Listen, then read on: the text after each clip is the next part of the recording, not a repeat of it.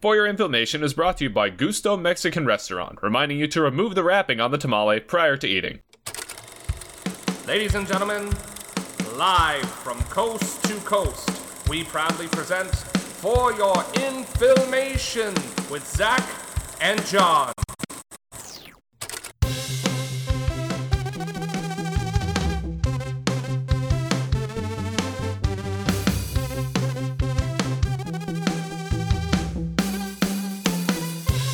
Sangre para sangre. Welcome to For Your Information, a podcast about good movies, better cocktails, and best friends. We're your hosts, John Kaplan. And Zach Graham. You know, there comes a time where you have to admit to yourself that you can't just have a podcast made up entirely of schlock film and Bigfoot erotica. So, this is the end of March Madness, and I wanted to do something different. You know, we had an animated film, we had back-to-back, cheesy, crappy horror movies, but I wanted to do something with a little bit more meat to it, something we could sink our teeth into, and that's why I picked this film, Blood In, Blood Out, from 1993. So, Zach, you suffered enough this month. I wanted to give you something else. What did you think about this movie? Okay, so I still kind of suffer because this movie is 3 hours long. Yes.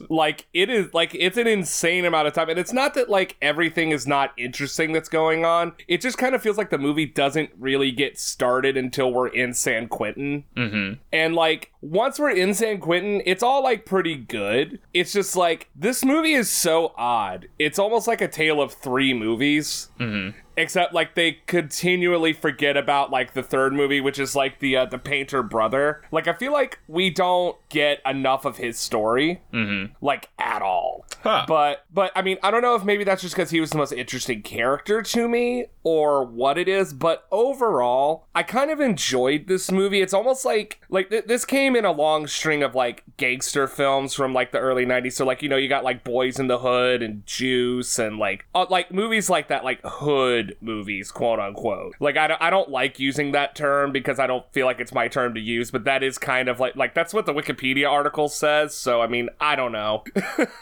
Yeah, no, I see what you mean. It definitely has a certain flavor to it. It kind of reminds me a little bit of The Warriors in a certain way. I mean, obviously, the themes of there being, street violence and gangs and stuff, but, even just the way that it's filmed kind of gives me that feeling, and it's supposed to take place roughly at the same time that movie was released. Correct. So, this takes place in the 70s into the 80s. Yeah. So, this is kind of, prime, East LA, gang violence time. Not quite, because it's kind of Boys in the Hood takes place late 80s, early 90s, and then that's when most of these movies take place, because that's when kind of all the garbage was going on there, and I don't know, it's so odd watching these movies now, because they are equally exploitative, but at the same time informative.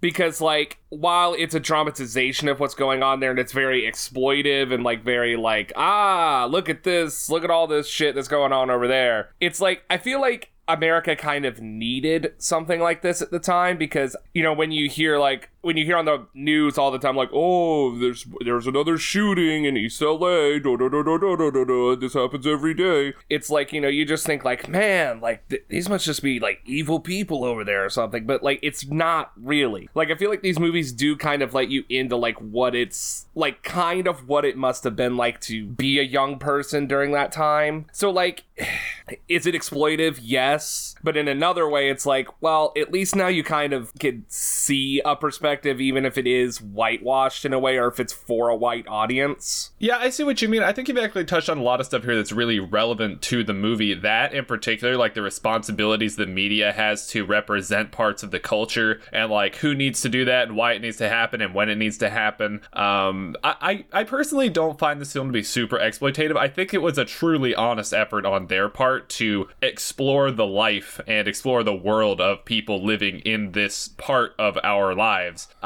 We'll get a little bit more into it later. I'm actually really glad that you brought up the three movie thing too, because you're right, it's a very long movie, and we'll touch a little bit on it later. They actually did plan to make it a trilogy, so it's really funny that you should have made that observation. Right, and honestly, I think while we're talking about the length of the film, I kind of think this would have been a better mini-series than it would a movie. I feel like they didn't get to tell the whole story that they wanted to, because it kind of ends on a weird note, and I'm sure we'll talk talk about it later, but like the spoilers if you haven't seen the movie, but it's also from 93, so I'm just gonna talk about it. Like the ending where they reveal that Miklo was the one that ordered the gang boss to be killed. Yeah. Essentially, like, by proxy. Like, I feel like that wasn't quite earned. Like, I don't feel like we saw him turn into that person. Like, we didn't get to see that. Well, maybe it's a little bit more of like, hey, just the way that it is and the way that people are. And like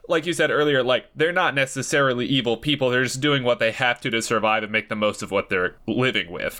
Oh, yeah, for sure. I'm just saying narratively, like, I felt like that was kind of like out of left field. Like, there was nothing like leading me to believe that that might be what's going on. Uh-huh. Because like the way that they set it up was like it kind of made it look like maybe the like like the wardens and the POs were probably like responsible for that. Mm-hmm. But it was or not POs, COs. It's like they didn't give me enough indication that Miklo might have been in on that. Because if I had more inkling about that, then it would have felt better. But like in a way, it was like, oh, okay. I mean, I guess that's cool that you did that. Okay, yeah, no, it's definitely one of those things that we can talk about as we get further into it, but we do have something else that we need to hit, the other part of the podcast where we talk about cocktails. We make a drink to go with the movie, and that's kind of our shtick. So we have done some kind of, like, Latin American-inspired, cocktails before. We've had different ingredients or different liquors or whatever, but I'm interested to see what you do. It's March Madness, you do the cocktails, I do the movies this time. So what do you have for us here? So I did not make a cocktail for this because I think there's a great injustice that we need to talk about a lot more. And I think it's high time that Tecate, the Mexican beer, comes up on the same level as PBR. Huh, because okay. I think they're both equally as good, but I feel like Tecate gets shit on a lot more because it's not a Corona, so it's not like a, like middle level, like, middle management kind of beer. It's always put on the bottom shelf, but it's always like, a little bit below PBR somehow, and I'm like, I feel like that's not fair because Tecate is A, cheaper, and B, tastes relatively the same. Like it kind of tastes like if you mixed a Bud Light and a Corona together, but like, I mean, it's not bad. It's really refreshing on like a hot day. Like I remember I went to the Shaky Knees Festival in Atlanta, Georgia, probably like 2015, 16, I can't really remember, but that was the only beer they had was Tecate. Really? Yeah, so but it was so refreshing, like in that, like just in the dead of summer, just heat blaring down on you, trying to listen to some music and not like think about how hot it is. You just drink a Tecate and you're like, oh, well, this is perfect now. Okay, yeah, no, I totally see what you're saying there. Living in California, Tecate is everywhere. Like Tecate is way easier to find than PBR. Oh, okay, so maybe it's a regional thing then. I think it could be. Maybe distribution here is different. I know that the places that are like liquor distributors are like different from East Coast to West Coast. Like we don't actually get Yuengling out here, which is a crime because Yuengling, like I feel like Yuengling should be what Budweiser is. I agree wholeheartedly. I like Yuengling a lot better. I like Tecate as well. Like a Tecate light, if I'm gonna have light beer, that's a good go-to. Exactly. That's what I'm saying is like I feel like people on the East Coast just like don't know about it. Mm-hmm. Yeah, and I would be interested to know why that is exactly. I mean, I guess because like in the beerscape, it's just such dense competition. And if something's not like fucking like 10 out of 10 amazing, like it kind of just gets lost in the sauce. I see. But like that's the thing is like I feel like with beer, like beer culture specifically, like we're all chasing like the best beer we can find, but it's like what about like the most sustainable beer you can find? Like what's something that's gonna do the job every time? And I think Tecate is like a big runner up for that. Like I personally like PBR more, but like I will take a Tecate. Yeah, I know. I think they recently did a few different versions of the PBR, and it was the like different I wish I could remember off the top of my head what exactly they are. I know they made an IPA, and I want to say they made a light PBR, but it took them a while to get that stuff out to market, or at least it's for someone like me to find it. And I think Tecate does a really good job with that, where Tecate has like 3 go-to beers. They have like the regular like Pilsner beer, they have the light beer, and they have a Chelada. Are you familiar with like canned Chelada beers? I am. I've just never had one. They're not bad. You go to the store, and you can get a big old can of like Tecate Chelada, and you can also get a foam cup that is lined with tahine. See, okay, look, this is where I guess, like, maybe living out on the West Coast might, like, get me into tahini, but, like, I cannot do, like, the sweet and spicy, or, like, even, like, sour and spicy. That's almost, like, what it always ends up being for me, like, especially, like, you know, like, lemon Takis. Mm-hmm. Like, I don't like that, like, sour lemon and then, like, a burst of heat. Like, because I love spicy shit and I like sour shit. I just don't think I like them together. But like I said, like, maybe I just need to, like, maybe it's one of those things where you have to, like, kind of get used to it before you really appreciate it. Yeah, I could say so. There's so much of that stuff out here. Like, basically anything. I want to say they even have, like, a Lay's chips version. Like, they have the lemon Lay's that are, like, you know, lime, lemon flavor. And I'm pretty sure they also have no, they do. Yeah, they have a chili lime Lay's chip as well. They got, like, a chili lime Doritos. They got, like, chili lime, like, Takis, obviously, are, like, a chili lime thing. Like, there's a lot of that out here. And you can definitely get it in drinks. Specifically, you can get them on those cups that you get for chelada. So literally it's just a cup specifically for chelada, and it's got tahini all over the outside. Well, tahini, it's like chili lemon salt is basically what it is. Right. And like, I'm here for it, and if people enjoy it, that's cool, but I can't get into it, and I don't know why. It's kind of like anime in that way. Like, it's like, I get it. A lot of people like it. I just don't get it. You heard it here first, folks. Tahine is like anime, but different. For Zach Graham from For Your Information specifically, tahine is the anime of seasonings. And now for a man who's the Pauly Shore of podcast synopsis readings, we have Frank Synopsis in studio. Frankie, baby, give it to me straight. What's going on? Hey, I'm doing pretty good, honestly. Things are warming up a little bit. I can see my toes. You can see your toes. Now, is that because you don't have shoes on, or because you have holes in the shoes you have on? It is because of the holes in the shoes, but I have also lost all of my fat layer surviving in the winter, so I can now see all of my toes. Wait, okay, so you grow a fat layer over your feet to keep warm in the winter in Central Park, and it goes away by spring? Like, do you have to work out to do that, or does your body just do that? It's a little bit like a bear. You kind of get a little bit of a plug-in there while you're hibernating. A plug-in? Like, so, you know what?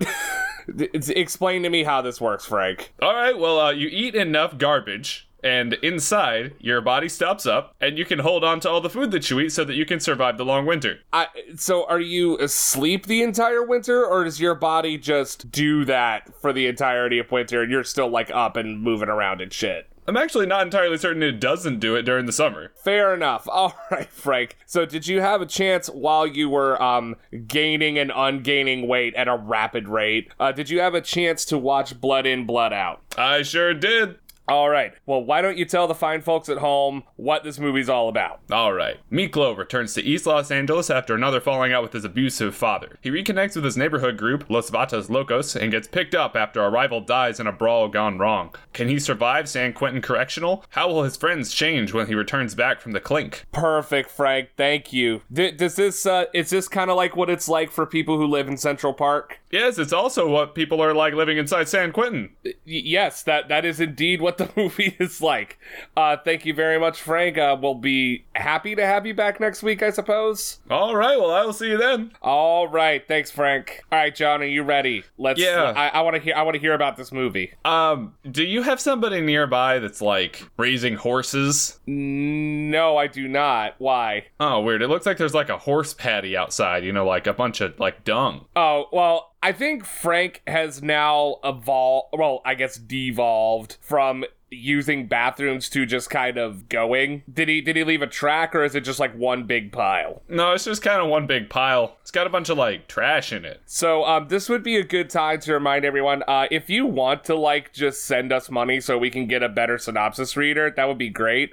Someone who is like, you know, maybe slightly less Frank would be great. You know, it would be great to have someone sponsor us or something. So, like, you know, put the word out there for us, guys. That would be great. Yeah. Why don't we get into the meat of the film? Let's do it. All right, so the film was directed by Taylor Hackford. The producers were also Taylor Hackford and Jerry Gershwin. The writer was Ross Thomas, and the screenplay was by Jimmy Santiago Baca, Jeremy Lacone, and Floyd Mutrox. Music was by Billy Conti, and it stars Benjamin Pratt as Paco, Jesse Borrego as Cruz, Enrique Castillo as Montana, Damian Chapa as Miklo, and also has Danny Trejo as Geronimo. Relatively minor character, but cool to see Danny Trejo again. It is always good to see Danny Trejo in anything. It was produced by Hollywood Pictures and distributed by Buena Vista Pictures. If that sounds familiar to you, that's because Buena Vista Pictures is a Disney-affiliated production company that put out films such as Who Framed Roger Rabbit? Right, and also the people who don't ever want to re-release movies, but we'll get into that later. Yeah. So there was a budget of $35 million and a box office of $4.5 million. A bit of a serious disparity there. Yeah, we'll definitely get into that upon, like I said, later. This movie was absolutely just, like, they did not put this movie in a position to win at all. Yeah, we've seen that a couple of times over the years. I want to say that, what was it? There was one in particular where they just did not, I think it was Disney that did this. Sword in the Stone. Yeah, they did this to Sword in the Stone, too. Yeah, it's just, it seems as if when they don't believe in a movie, they just don't want to, like, do anything to help it. And it's just like, well, then why did you bother spending money on it? Yeah, no, that's true. And I mean, with a budget of $35 million in the early 90s, I mean, huge films were made for way less. I mean, if we look even just like 2 weeks ago at Night of the Demons, I mean, what, like $3 million? No, it had like a $1 million budget, didn't it? Yeah, I mean, like a movie like this where it's supposed to be an epic, I mean, it could have honestly gone a lot more expensive, because I think Goodfellas, which is like the movie that I would most closely compare this to, it's almost like a Goodfellas meets like Boys in the Hood kind of thing. Mm-hmm. But it's just like, I don't know, like they just didn't believe in it enough. And like, I'm sure we'll get into it, because I don't want to like jump the gun on this, because I really do want to talk about how good this movie is before we talk about how badly it performed. Yeah, no, I think that's definitely fair. But it's funny that you should mention Goodfellas, because that is a common comparison made with this film, specifically to those Italian mafia adjacent movies. Like, I mean, The Godfather obviously comes to mind.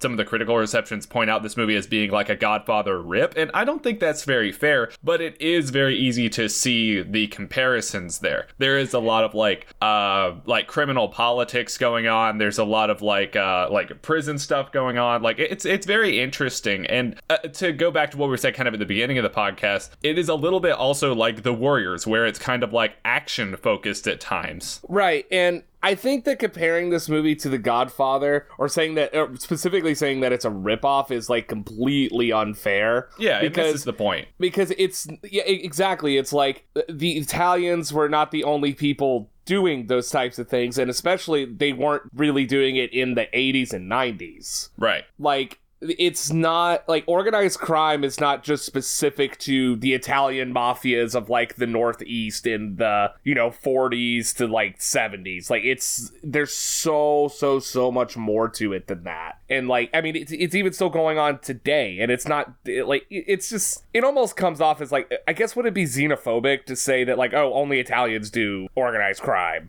I don't think that's necessarily what they meant by it. I think probably what they meant by it was just that, like, this is riding the coattails of big movies like The Godfather by taking those criminal things and trying to sell it.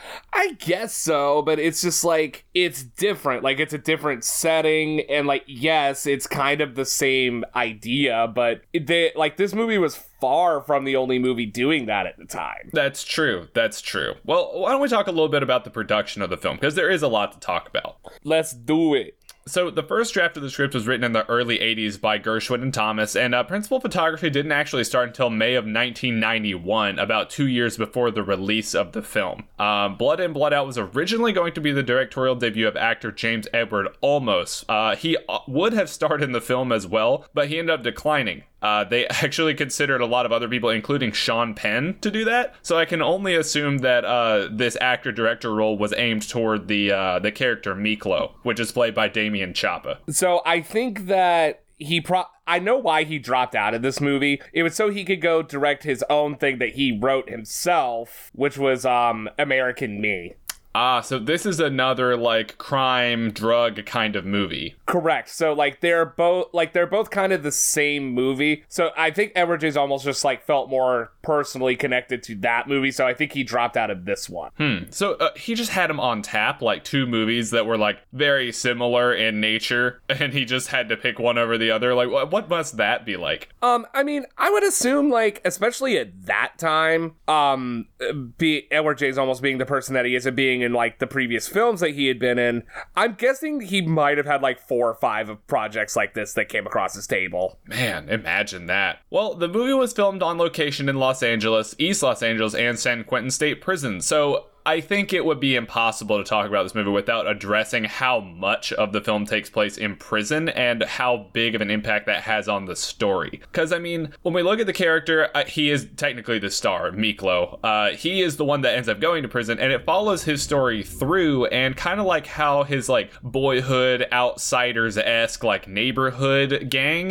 it kind of has to become something a lot more adult, reflecting kind of how he has to become a lot more adult as the years go on. Correct. And like it's really sad to see that like that's how some people's lives do go. Like they grow up in prison, and it's just it really is terrible, and I hate that it's still happening. Yeah, it does. And I think like it's important to note like the differences here, because like when we look at something like these Los Vatos Locos characters here in LA, they're mostly just kids, you know, like they are taking care of themselves because they don't necessarily trust the law to do it for them, or maybe they're at some kind of disadvantage, you know, and they feel the need to do that, and it kind of turns into something a little bit darker that leads them into the life of crime. And I don't think it's necessarily even that they're committing a bunch of crimes, it's just that they get in a fight and a guy dies. Well, now it's a murder, you know, and just things can escalate so quickly as you, I don't know, become closer and closer to that criminal element there. And then when you go into prison, it's like, whoa, look at all these other guys that are like actual hardened criminals, and then Miklo kind of has to become more like those guys to get through prison.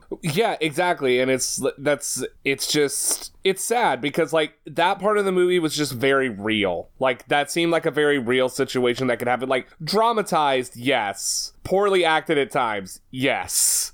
I shouldn't even say poorly acted, poorly written at times. But like it is real. Like it's a real situation that happens, and you know, I just wish that our law enforcement was a little more understanding in these situations where it's just like, I mean, you can't just let people like try to murder your brother, like, because like, and it's exactly like you said, like they take the law into their own hands because the law is not taking care of them. Right. And that is an unfortunate piece of it. I think when this movie takes place, I mean, it starts off in what, 1973, 1972? Yes. This was kind of like the first grumblings of what would ultimately become the war on drugs. And as the film goes on, spoiler alert if you hadn't seen it already, Miklo goes back to prison, and when he goes back to prison like all that time later, it's like, oh man, things are different now. Like it is all about the drugs. It is all about the war on drugs. Everybody in here, I think they said like what, 80% of everybody in the prison was there on a drug charge. Yeah, I mean, and that's how it still is today. Yeah, and the war on drugs kind of did that to people. This is not a podcast about politics, but it is something that we kind of have to address to like encapsulate what's going on and why the film takes place in prison and what happens in the prison at the time. Yeah, and it's just goddamn you, Ronald Reagan, that's all I have to say. Right. How many times? How many times? How many times do I have to say goddamn you, Ronald Reagan? Until people stop bringing up Ronald Reagan. Right.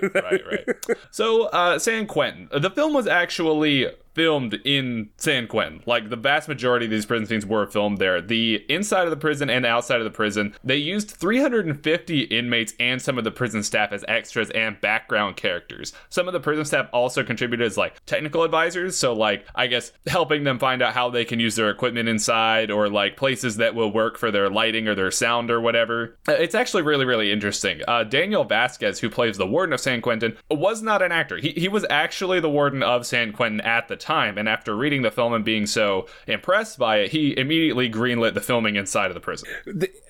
This is wild. Like, honestly, like this is some shit right here. Yeah, like how do you get to film inside the actual San Quentin when there's actual inmates in there?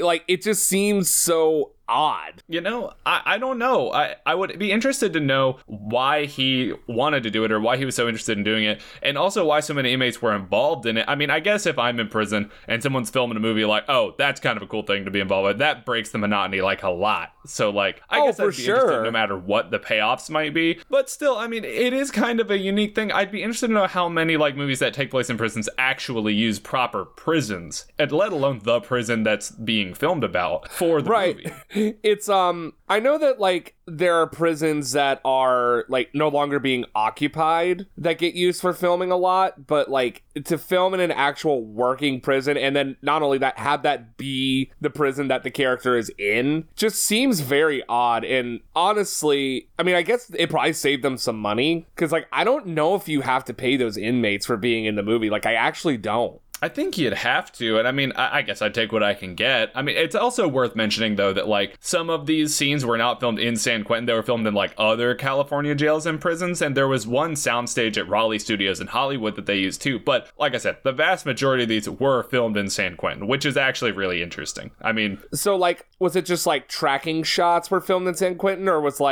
like, the main actors, like, actually in San Quentin? Oh, they were actually inside San Quentin. That is so odd. Yeah. No, they had like a special like detail, and they had like special rules about like what the film crew had to wear so that they don't get confused with inmates, and like it was a whole thing. I don't know, like that.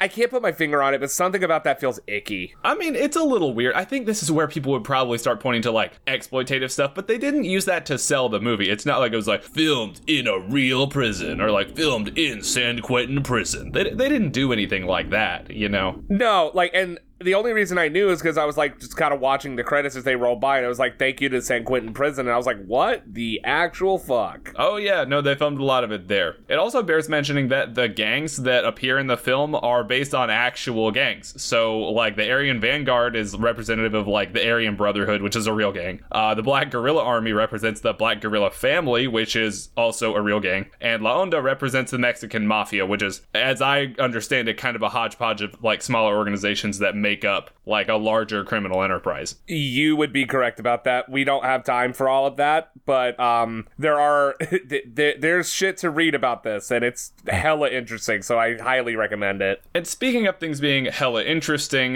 Danny Trejo, as we mentioned earlier, plays a relatively minor character named Geronimo. He actually served time in San Quentin prior to becoming an actor, and then returned to San Quentin for some of this movie. I mean, I'm dumbfounded. Like, that's some shit. Like, can you imagine? Like, because he was probably sitting in there being like, man, I would love to be an actor. And then he finally gets a shot to be an actor, and they put him right back in the prison where he was dreaming of being an actor. Like, in a weird way, it's a full circle moment, but in another way, it's like, man, that is profoundly fucked up. It is really weird in a certain kind of way. And, you know, if anybody knows, like, if we're getting this wrong, if it was another prison they filmed those scenes at, I want to know about it. It's just that, like, it's really interesting that he would be in a movie almost about San Quentin, having been to actual San Quentin. Like, how much consulting do you think they did with Danny Trejo? I mean a lot. Like, he must have like really kind of known what it was like. Yeah. I mean, for sure. And it would have been, this movie was, the principal photographer in 1991, and I mean, the movie takes place in 73 on, so I mean, sometime in the 20 years prior to that, he did go, so I mean, that's kind of crazy, isn't it? It's almost like the perfect, like genie, like, kind of fulfillment story. Weird. But, I mean, at the same time, Danny Trejo is one of the hardest working actors in Hollywood right now. I mean, like, that guy's in everything. That's true. And you know what? Well earned. He's great. I fucking love Danny Trejo. Yeah. So we kind of touched on this earlier, and that they were trying to make the film a 3-part trilogy. So I guess we have to say this up front. The original reel was 5 hours long. So this movie and Planes, Trains, and Automobiles. Yes. What a weird selection of movies to have be 5-hour original cuts. This one may be more worthy of a 5-hour cut, but like, goddamn, I still want to see that 4.5-hour cut of Planes, Trains, and Automobiles. Oh man, just the music. Look, listen, get the original 4.5-hour reel and have somebody else do the music, because goddamn, the music in Planes, Trains, and Automobiles is fucking horrible. It's like underground CIA torture torture site. They just put you in there, they hold your eyes open and make you watch Trains, Planes, and Automobiles 4.5 hour cut on repeat for days at a time. Just put the fucking soundtrack on. That's all you need. Just the soundtrack? Oh my god. Well, there were plans to make that into a 3-part film. Obviously, releasing a 5-hour movie just to the general population in a cinema setting is going to be pretty tough. So the first film would have been all the way up to where Miklo goes to prison. The second film would have contained everything that happens in the prison. And then the third film would have been Montana's daughter and how she grows up more or less in a life of crime and ultimately finds out that Miklo was the one that ordered her father to be killed. Yikes. Yeah. I mean, I'd love to see that movie. I mean, I feel like we never will, but I'd love to see that movie. Yeah, we had like our chance with Starship Troopers, and like we got a decent first movie and then a okay sequel, and then everything past the sequel sucks. This movie ain't getting a sequel. No, I feel like we're about to talk about that, aren't we? No, yeah, we are. Let's talk about the release and the reception. So this will kind of transition on from here. The film was released to test audience in Rochester, New York, Tucson, Arizona, and Las Vegas, Nevada in the weeks leading up to the nationwide release, which was on April 30th, 1993. So if you know anything about your 90s history, this was actually very close to the Rodney King riots. Good.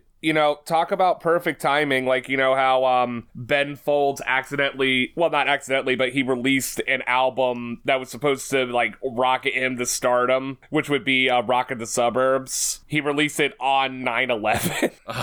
I'm so 2001. Sorry, Ben Folds. So I feel like Ben Folds didn't... I mean, Ben Folds has made a great career for himself, but I feel like he didn't get to, like, the stardom level that he should have, because people were just not fucking with anything on that day. Yeah, no, that is pretty tragic, actually. And that actually is kind of what happened here in a sense. The delays in Los Angeles were actually delayed out until May 21st of that year for fear of inciting violence after the acquittal of 4 officers involved in the Rodney King incident the year prior.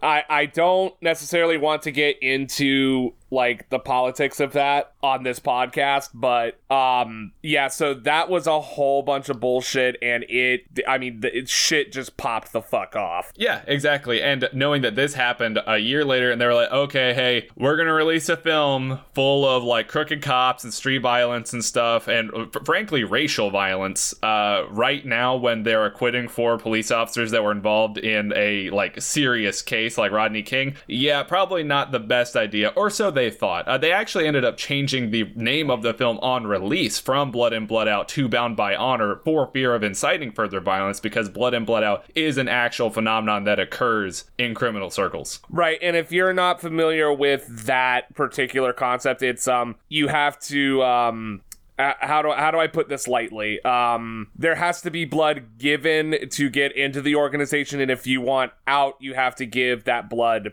back. And giving it doesn't necessarily have to be your own blood, but giving it back certainly has to be. Yes, exactly. I feel like that was the most like sponsor PC friendly way I could have explained that. It is a little touchy. I think that's safe to say. Director Taylor Hackster was actually really upset about the changes that they made to the release dates and the title and stuff, and really about the whole attitude of the studio toward the film's release in general. He really stood by the film and said that, like, hey, the thing about it is that this movie is the complete opposite of that. Like, this movie does not endorse street violence at all. It really just shows how it tears people's lives apart. It shows how, like, crime doesn't pay, and, like, how it ruins people, and how, like, people are maybe fundamentally good. It's just they're put in situations that make them more or less likely to do something that we would consider bad to survive. Right, and that's the thing that I feel like people don't understand about just anything. Like, if you're in a situation where you're constantly in fight or flight, like every situation, every decision you make is fight or flight, it's like you either find a way to get yourself out of it or you become numb to it. And neither one is bad. It's just like, if you become numb to it, like, I mean, yeah, things like that happen in this movie can happen. And it's just, it's really sad that the war on drugs and just in general, like, white white America just like turning its back on these people. And like I feel like that's what the movie shows. It really shows like, and like while some of like the racial things in the movie are like kind of outdated or like they use outdated language, it's like that is how it is. No, for sure. Like, it also does a good job of showing that there are some bad actors out there. I think specifically in the prison, like, yeah, there are people that are kind of corrupt, or like, yeah, there are people that are actually just terrible people that are in here, but like the people like maybe like Miklo, he's not necessarily a bad guy. He just got wrapped up in some bad stuff and he ended up there too. He's like, okay, well, he has to live in there with those people now. He has to live in there with the hard killers. He has to live in there with the neo-Nazi guys. Exactly. It's like he made choices that got himself there, but he's not necessarily a bad person. And I think he was molded into doing what he ended up becoming. I feel like he was molded into that. It's almost like but it's kind of the opposite story of like a Breaking Bad, because that's kind of like the same kind of story where someone starts off as like, you know, an innocent person and like turns into this like hardened criminal. Like in Breaking Bad, I feel like Walter White had more agency and like he knew what he was doing and how evil he was becoming. I don't think Miklo necessarily understood how evil he was becoming because he was just trying to survive. Right, and I mean, the organization is all that he had left, you know? It's kind of sad to see where it's like, hey, La Onda is like falling apart, they're getting taken over by these other groups, like this is not going to be good for anybody. He's like, well, this is my life. I made this my thing so I could help people that I care about, and now it's being taken away from me, and like, he just kind of he gets pushed to do things that, you know, he might not have done when he was, you know, prior to going to prison. And I mean, I think that's a cool character arc for him. You know, I think that it is dynamic, even though maybe like the character's not written super dynamic. I think he is, like, he's written complexly. I just, like I said, this movie definitely suffered from edits, because I feel like some of the issues I had with the movie, I kind of understood that there was clearly more story that they didn't get to tell us. That's true. And I mean, with 5 hours of content and cutting it down to a 3-hour movie, I mean, 3 hours is a long time, but it's not 5 hours of material long, you know what I mean? Right, like if Disney would have, I mean, and we could like say Disney, it's because they are Buena Vista. Like if they would have chosen to maybe shelf this for a year and then split it into 2 parts and then send it out, like I feel like this could have been a really big movie, and it's kind of a shame that it's not. The legacy of this movie is just like nobody knows about it. Like I hadn't even heard of it. This movie is not even available like to rent online. You have to buy a DVD of it, and I'm surprised we even get that. And like this is a thing with Disney. Like if something doesn't perform well, or like in this case, like they didn't even give it a wide release. They spent $35 million on this movie. It didn't even give it a wide release, and now like it's literally impossible to find. And it's such a good movie, and like I feel like it's a movie that deserves like a Blu-ray treatment. Like I wish that Disney would allow other companies like Scream Factory or Severin or even Kino Lorber, I wish they would give them the opportunity and the license to do movies like this, because I feel like if more people saw this movie, they would love it. But I mean, I can't even tell you how many people have probably even seen this movie. I mean, honestly, I had no idea that it existed until relatively recently, and it was on complete accident when I happened to come across it. I just was seeing it like on a TV. I was like, what movie is this? And like, oh yeah, it's Blood In, Blood Out. I was like, what is that? I've never heard of that before. And it turns out it's this huge movie that, like, I say huge, it's a really long movie that has like a cult following. And you're right, this is definitely something that I would hate to see be lost to history. And with 5 hours of back footage, I mean, there could be a complete release for people that wanted to buy it. I mean, I think people would want to see that if they like this movie. It's hard for me to imagine committing 5 hours to this movie, but I mean, maybe it's a lot bigger and a lot cooler with all 5 hours in it. Well, that's what I'm saying. And like, I don't feel like we're ever gonna get it though, because like this movie, it's almost like this movie needs a re-campaign. Like and that's what I would say, if you're listening to this podcast, if you found us because you love this movie and like you wanted to hear somebody talk about it, A, welcome, we're shit, thank you for hanging out, but B, in order to get a more proper release of this thing, we have to like make sure that the people who own the rights, in this case Disney, like know that we want it. Yeah, no, I could agree with you. And I mean, It really does suck that they didn't put quite the effort into releasing it. On the opening weekend, it got like $1 million back from all 391 screens that it was played on. And I mean, that's not very big. Like 391 movies theater screens sounds like a lot, but when you talk about the entire United States, I mean, come on. Like, there's 50 states, you know? So, like... Exactly.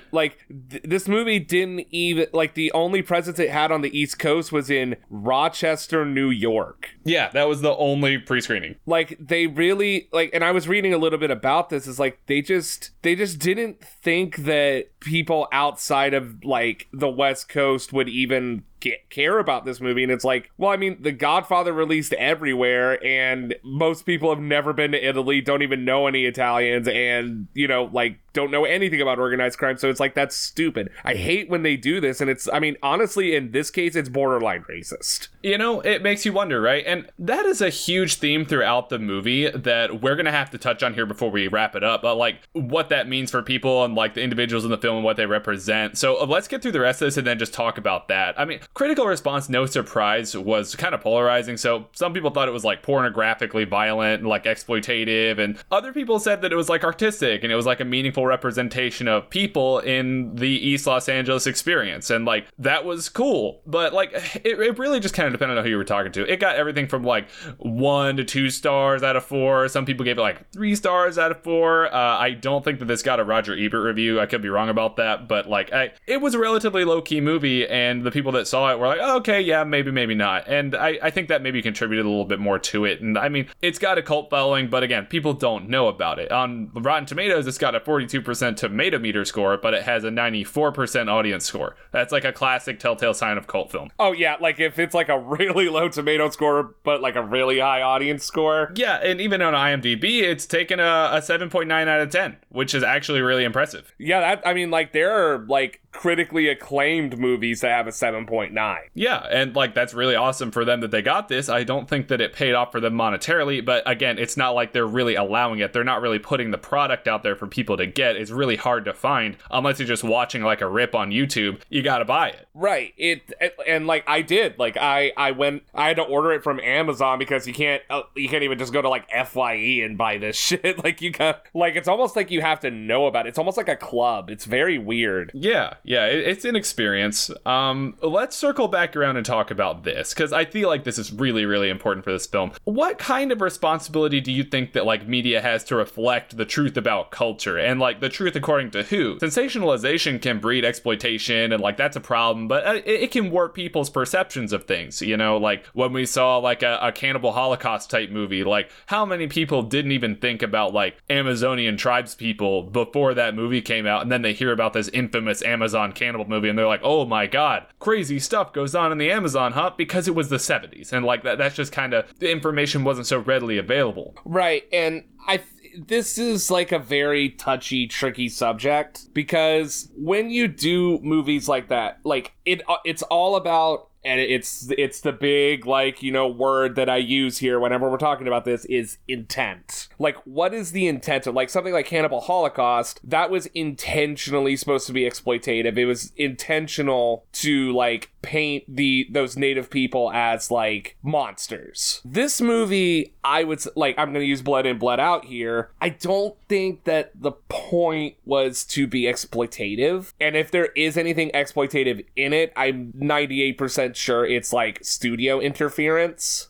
And that's kind of like where you get, like, that's where you get into the shit of this. It's like, you can go into something with, like, the best intentions, but, like, let's say that this movie was written by somebody, like, no matter what race, what religion, what creed, they just did not live in that area. Like, they didn't actually know what was going on, and some studio was like, hey, we want to make, you know, The Godfather, but with, like, East LA, like, Hispanic gangs. And, like, they just hire somebody who lives in, like, England to write that. Like, that's where the problem comes in. This movie seemed to be written by people who knew what was going on there or had some sort of connection to what was going on there. So, like, in that way, I don't think it's exploitation, but if the studio wanted them to, like, let's say, I don't know, like, this movie would be a bad example of it, but, like, something like Cannibal Holocaust, where it's like, oh, yeah, definitely, like, you know, make them look like assholes. Right. No, I see what you're talking about.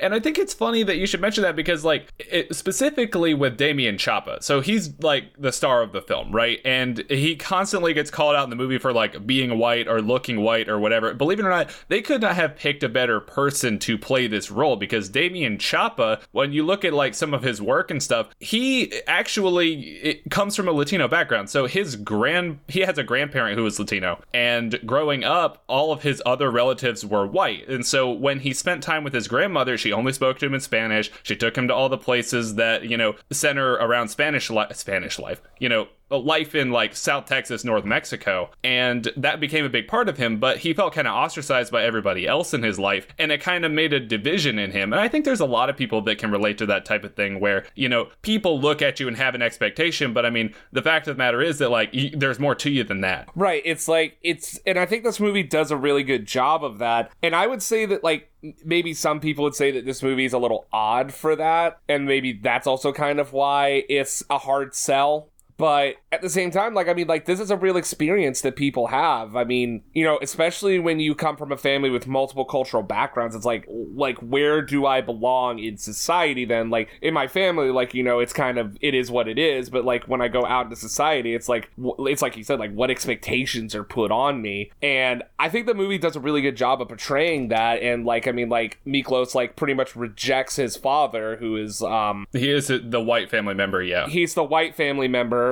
Like, he completely rejects that side of himself. Yeah, because, I mean, his father had resentment toward him, but then maybe that was a part of the resentment. Correct. And then, like, but at the same time, because of that, he's not quite as accepted as his cousins in the society that he chooses to belong to. And that sucks. So it's almost like the movie's trying to show, like, it goes both ways. And that's also, like, especially in, like, the current climate, that's kind of a hard sell. Yeah, I see that. But it is an important experience that people have that does deserve to be explored in a certain capacity. Absolutely. I mean, like, I think that everyone's story deserves to be told. Now, like, you know, I don't mean, like, you know, Karen, who works in finance, deserves to have her own movie, but, like, I feel like everyone's experience deserves to be told, because just like this movie, like, I mean, like, I don't know what it was like to live in East LA in, like, the early 70s, early 80s. Like, I don't know what that was like. Yeah, no, so, like, they already have Legally Blonde for those people who work in finance. Exactly. So, like, you know, like, everyone's story deserves to be told, and I'm glad that this movie exists, and I wish that more people saw it, because while it is dated and there are some, like, rough parts of the movie, like, to get through, I do still think it's worth a watch. Like, maybe in 2 sittings. I think I kind of did this in 2 sittings. Like, I watched half the first part of the day, and then the other half another part of the day. Yeah, it's a lot to take in at once. It is, but, like, it is a complete cinematic experience on its own. I do want to see, like, the longer cut of this movie, though, because, like, in cutting so much, the movie kind of asks you to accept certain things, like, very quickly. Mm-hmm. And so if you're not paying attention, like, it kind of messes you up. Like specifically the scene where we find out that the older cousin of the two cousins of Miklos, the older one, I can't remember his name right now, they kind of show him becoming a cop. Yeah, but that's Paco. Paco, but it starts with showing him being undercover, and you're not quite sure which brother it is. Right. And so it's kind of like they ask you to accept things very quickly, and like that whole scene felt very odd because it's like, okay, so who am I watching right now? And it's just kind of, I don't know, like I feel like that part of it could have been done better, but at the same time they had to cut 5 hours into 3 hours, and I think the 3 hours is the director's cut. I think the theatrical version was even shorter than that. It's like just under 3 hours. Okay, yeah, I didn't know that. Yeah, so like the version that you could buy on DVD right now for $5, by the way, like $5 is like nothing. Like, buy this movie. It's the director's cut. So that's the one you want. I guess. I mean, I think the one that everyone would kind of want would be like the full version, but we'll never get it. So right. This is the most complete version you can get. Yes. Okay. Well, I mean, this has been a huge and important film for us. It brings a lot to the table, and it doesn't get talked about a lot. So I'm happy to have covered it. And I mean, I'm glad that you kind of found a similar thing there. Yeah. I mean, like, this is definitely a worthwhile movie. It's not a movie that I'm going to throw on every day or like every year, but it might be a movie like I'll see it sitting on my shelf and I'm like, you know what, I haven't watched that in a while and this is literally the only way I can watch it. So in a way, it's almost kind of cool. It's almost like, ooh, I have a secret. Right. But that's the only other thing I would say about this is like there's so much media that hasn't made its way to modern formats and like probably never will. And like this is one of them, but this is one that I do legitimately hope gets a better release one day. Yeah, I think so too. I even think that this idea, this concept, maybe even these characters, maybe even deserve a remake. I mean, I feel like there's a lot that can be done with it, and there's a lot of ways that we could address it. I mean, with modern filmmaking and like a modern attitude and a modern perspective, like this could also be really, really interesting. A24, get on it. Get on it. Elon Musk, get on it. Bill Gates, come out of retirement, make Blood In, Blood Out the remake. Please do. The only film in his entire directorial catalog. Okay, so I think if you have nothing else, Sean, I think that's gonna wrap it up for this week. A nice, like, quick but succinct little episode, I think.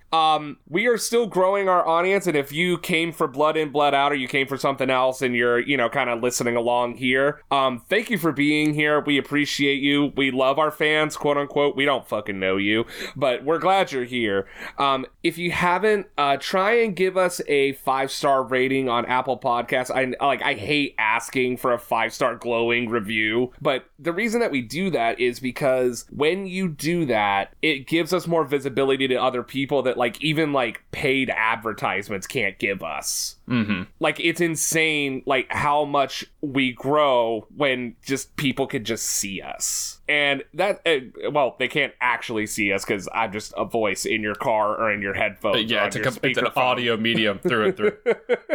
So, like, you can't see me, but, like, I would like to be heard. We do put a lot of work into this podcast, believe it or not. So, anyway, with all that being said, for Your Information, I'm Zach Graham. And I'm John Kaplan. Go watch a new movie this week, and always remember the wise words of Miklos. When you expect nothing and get everything, that's destiny. Thanks, guys.